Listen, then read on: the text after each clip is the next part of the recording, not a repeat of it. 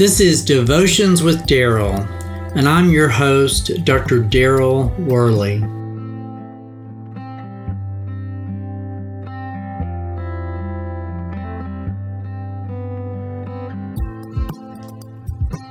If screen time indicates importance, then David is mighty important in terms of the Bible.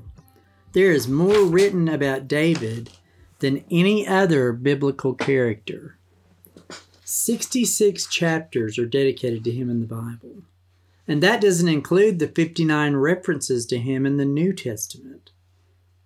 With this in mind, how important do you think King David was to Israel? God began training David as a king early in his life when Samuel found him. At that time, David had been shuffled off to work in his father's fields as a shepherd boy.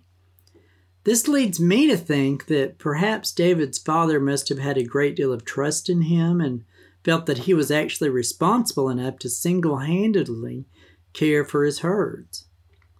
In reality, though, I feel that God placed him with those herds to begin training him to be the leader of Israel. The children of Israel were restless and jealous of other nations around them, and they demanded that Samuel, who had placed his sons as judges to guide Israel, find them a king so that they could be like all of the other nations around them.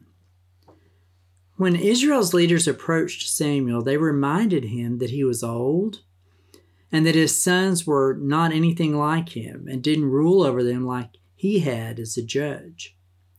Samuel's sons were actually dishonest and corrupt leaders, which actually is what caused the leaders of Israel to come to Samuel's doorstep to demand that he find them a king.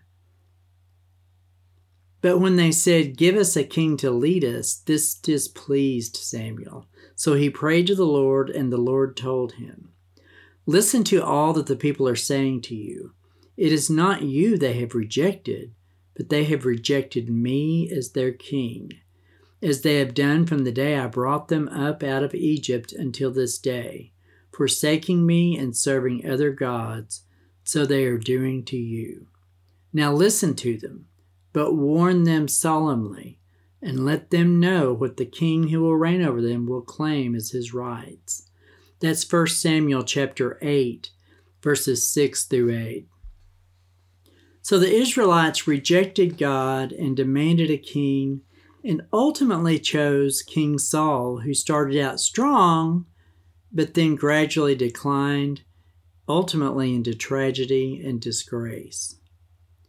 God rejected Saul as the king of Israel, but he used Samuel to prepare the way to bring his chosen king to power. He told Samuel to go to Jesse, for he had selected the king he wanted to rule over Israel. God instructed Samuel not to look at outward appearances, for God looks at mankind differently than we look at other people.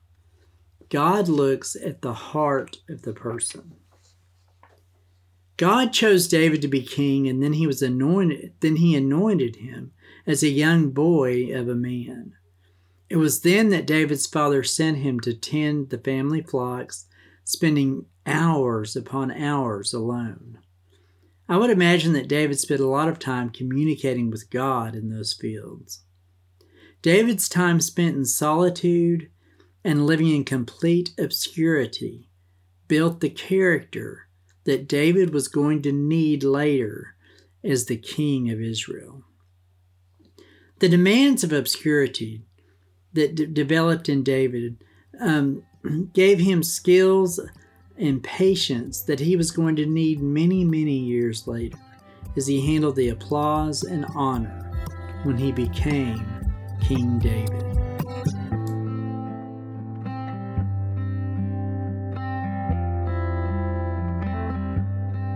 Until next time, this is Dr. Daryl Worley praying that you have a day filled with the richest blessings of God.